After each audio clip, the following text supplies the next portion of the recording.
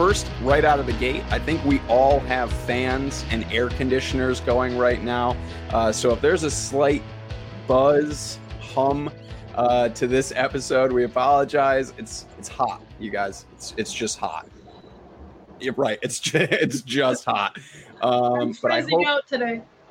Yeah, I don't have enough hair to frizz, but if I did, I'm sure it would be.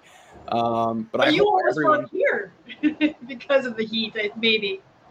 Maybe maybe it's too hot, and that's why everybody's joining us today. But I hope everyone can hear us and see us okay.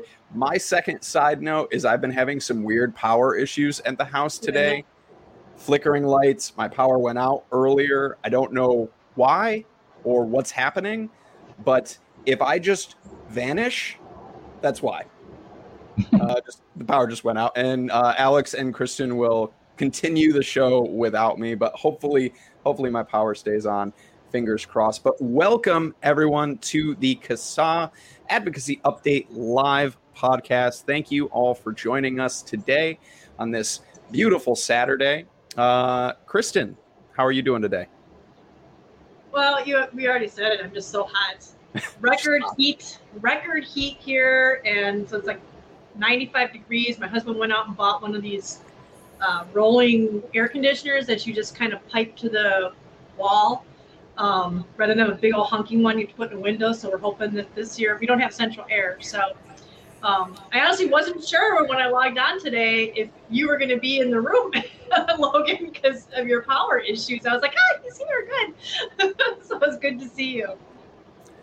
I think the power companies are just messing around today. That's what I think. I think somebody's up on a pole somewhere, just like, I'm just gonna see what happens if I do this and unplug this.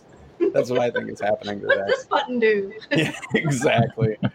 So besides being hot, I'm glad that you're here and I'm glad that you're doing well. Alex, how you doing today?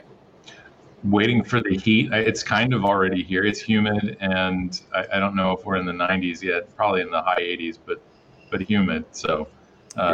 Same song and dance. It's officially summer when I have to put the air conditioners in the windows. So yeah, we had like a warm spell like 3 weeks ago, maybe 2 weeks ago, 2 or 3 weeks ago. That's when the AC went in, and then after that it cooled down and it rained, and there were a few days where it was like 40, and I was like, really? Like we usually don't have to put the air in our windows until August, so this is really weird. Oh, that's nice. I'm a little jealous of that, but other than that, I'm glad that you are. I'm glad that you're doing well and surviving the heat. I guess now that we've gotten all the preliminary things out of the way here, this is the portion of the show where we kind of just hand the floor to Alex, and he gives us our legislative rundown for the week. What's new? What's happening? What we need to be paying attention to? Any updates? You guys know how we do it here. So, Alex, the floor is yours. What do you have for us? Cool. Well, we'll start, of course, by navigating through our special clicky state map here, and just love a good clicky map. Good clicky map. Remind folks that Kansas City, Missouri, had a work session for the flavor ban on what was it, Wednesday, and I don't have details as to any thing that was decided or any conclusions as a result of that. Usually it's just sort of meeting with stakeholders, and that's kind of the deal. But this will move on to a hearing. I don't know that this is a public hearing, but it's coming to a committee meeting in the Finance, Government, and Public Safety Committee on June 9th. So what's today, the 5th? So 4 days from now. Was that Wednesday? Sunday, Monday, Tuesday, Wednesday. Wednesday sounds about right. So yeah, if you're in St. Louis, Missouri, if you're in Kansas City, Missouri, make sure to reach out to your local officials and let them know that this is a bad idea to ban flavors. A lot of testimony was already given, and so this is why the bill was pulled back and now has gone through a work session and will be coming back to the committee. Hopefully they have found some sort of workable compromise that doesn't take these products away from adults who enjoy them and are using them to quit smoking. Following in that theme, we'll go back to our blog here for the visual aid and bring up we won't get to New York yet. We had the article about San Jose. Here we go, San Jose, California. So this is a proposed flavor ban, but there are moving pieces here. I don't expect to put out an engagement about this. It sounds like there's been a lot of negotiating going on, and this will probably be something that allows for products that have gone through PMTA. I am not clear on the language, and I haven't seen the amended language to this. There's sort of a red line version of the ordinance on the website that, let's see if I didn't bring it up.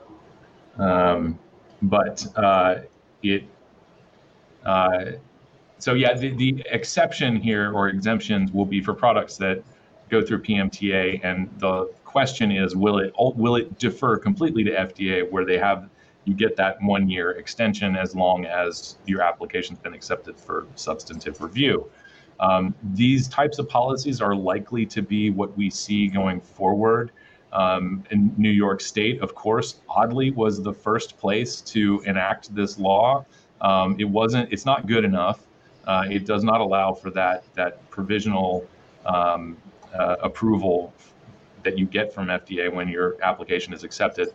But it still does allow for flavors if they get through the PMTA process, which if anybody was able to catch the e-cigarette summit or some of the recordings afterwards, Matt Holman from FDA and other statements we've seen from FDA makes it sound like they actually do kind of want to approve flavors other than tobacco and menthol.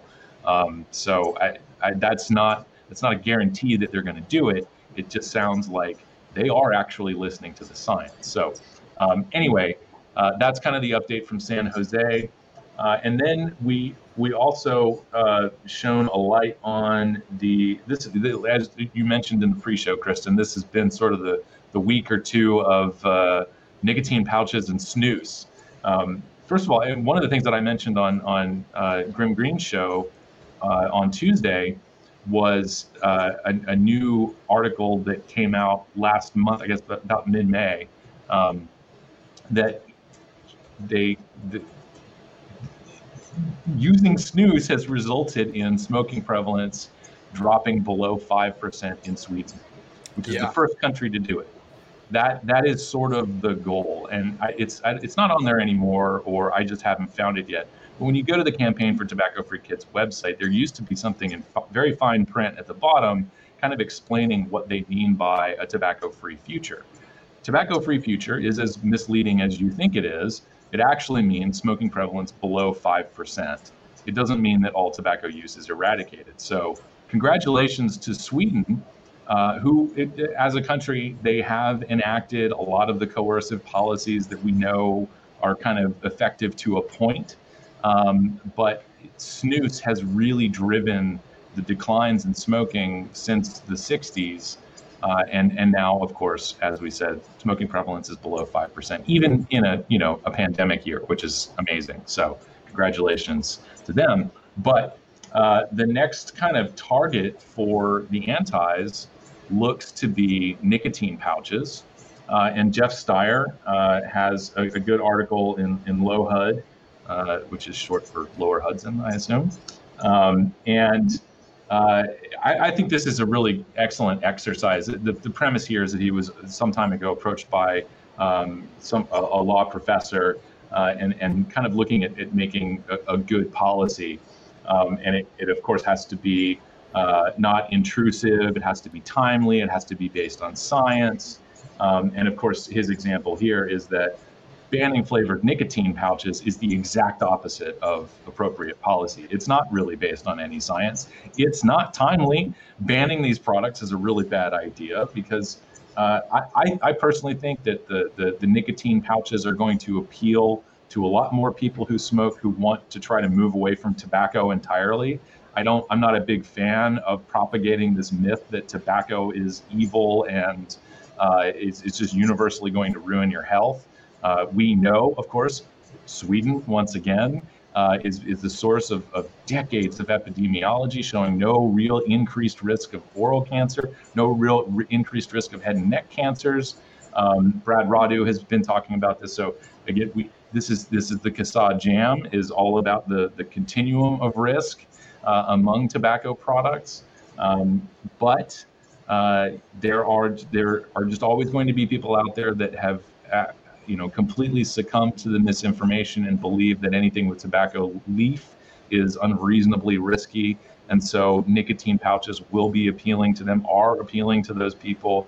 And really importantly, consistent with FDA guidance about what should be on the package of nicotine replacement therapy, I think it's really important that people just start trying these products. If you smoke, try nicotine pouches and start trying to replace your cigarettes.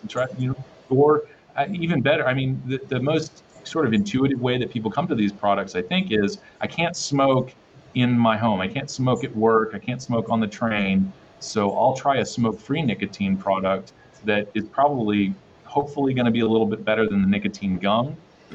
And so that is a good way, I think, for people to be introduced to these products. When you talk to the anti-tobacco campaigners, they say, "Oh, well, you're just consuming more nicotine." But in reality, it is this it's very practical introduction to these products for people, and it's just as likely to inspire them to start replacing cigarettes with a smoke-free product as it is to inspire them to not change at all. So I think it's worth taking that chance and bringing more people over to the smoke-free side of nicotine and tobacco. So this, of course, now the reason I'm talking about this is because it's a legislative issue. This is a bill introduced by everybody's favorite assembly member in New York, Linda Rosenthal. And Linda, Assemblywoman Rosenthal, introduces a whole, I think she's like 400 to 500 bills every year is kind of average for her. And she is really, really anti-tobacco. So of course, this was a natural thing for her. This bill was actually introduced last session, kind of late. And that's why it was A 10,732. This year, she got a little earlier jump on it, and it is now A 679. If you live in New York, like Logan and I, the New York Senate site actually is a lot more interactive and user-friendly than the Assembly site. And you can lodge your support or opposition for any particular bill over here. You set up an account. It's a free account. And of course, you can sign up for tracking on this. And there's a bit of a discussion in here. Yeah, here we go. So you can post just like, Discuss, or it might actually be run by Discuss. You can have a conversation about the bill on the site, and I assume that lawmakers read these. We've certainly used this as a fallback in the past when sending emails to lawmakers is difficult, but this is another way for people living in New York to interact with the legislature, to take advantage of the Senate's website. I do want to add really quick just about that website. Not only can you vote yes or no right there on the site, you can leave your comments and all that, but the New York State site also has a really great way to track legislation as well. You can actually sign up for emails for keywords and things like that right through the New York site there. Like I get emails for anything that mentions tobacco, nicotine, e-cigarettes, vaping, all that stuff right through that website. So if you're like, I want to stay up to date with this stuff besides just CASA, which you should already be a part of. That's another nice thing about that site. Yeah, it's New York and a few other states have these kind of chat features underneath legislation, which is good. And I always encourage people to take advantage of that. I think this has been an excellent discussion today, and a lot of great comments and questions from chat thank you to everybody who's been commenting and asking questions along the way. We may not always have the answers, but I think the three of us are fairly well informed here. So we definitely appreciate your questions, and we always try to answer them the best that we can. But do we have anything else today that we wanted to go over before we wrap this show up? Nothing that I could keep short. I'd love to talk about some of it next week. There was some stuff, the whole thing about the brain damage thing, and we'll sideline it. We'll put it over on the sidebar, and next week we can bring it right back in. That's good, because I wanted to find some more. I wanted to find out. I want to do a deep dive and find out where that claim came from, because from my understanding, it's just some rat studies, and I'd like to see what really supports that argument, and I don't think it's anything, but it's used everywhere that it causes brain damage, and it's just such baloney, because that would mean that half of the baby boomer generation is brain damage, because weren't that 50% smoking rate? I mean, that's just ridiculous. Well, really I can tell you firsthand, I am very excited for your deep dive, and excited to go over more about brain damage next week. But I think this is where we're going to wrap it up. Everybody, thank you for joining us today. Thank you for tuning in and commenting, being part of our show today. We appreciate you. Alex, Kristen, any final thoughts for anybody? Alex, you got any final thoughts? Stay cool this weekend, everybody. Yeah, stay cool. It's a hot one. Kristen, any final thoughts for everybody out there? Just don't give up the fight. We're still out here fighting for you, and we still need you. The more of us there are, the stronger our voice, and go out and try to recruit people, get them in here, and it's not over. Vaping's not going anywhere. I keep saying this, seeing people saying vaping is over. That Pandora's box is open. You can't uninvent the vapor products. They're still going to be out there no matter what. And so we did. I saw somebody say we lost the war, and I thought, no, we won the war. Yeah. So keep up the fight. Don't give up.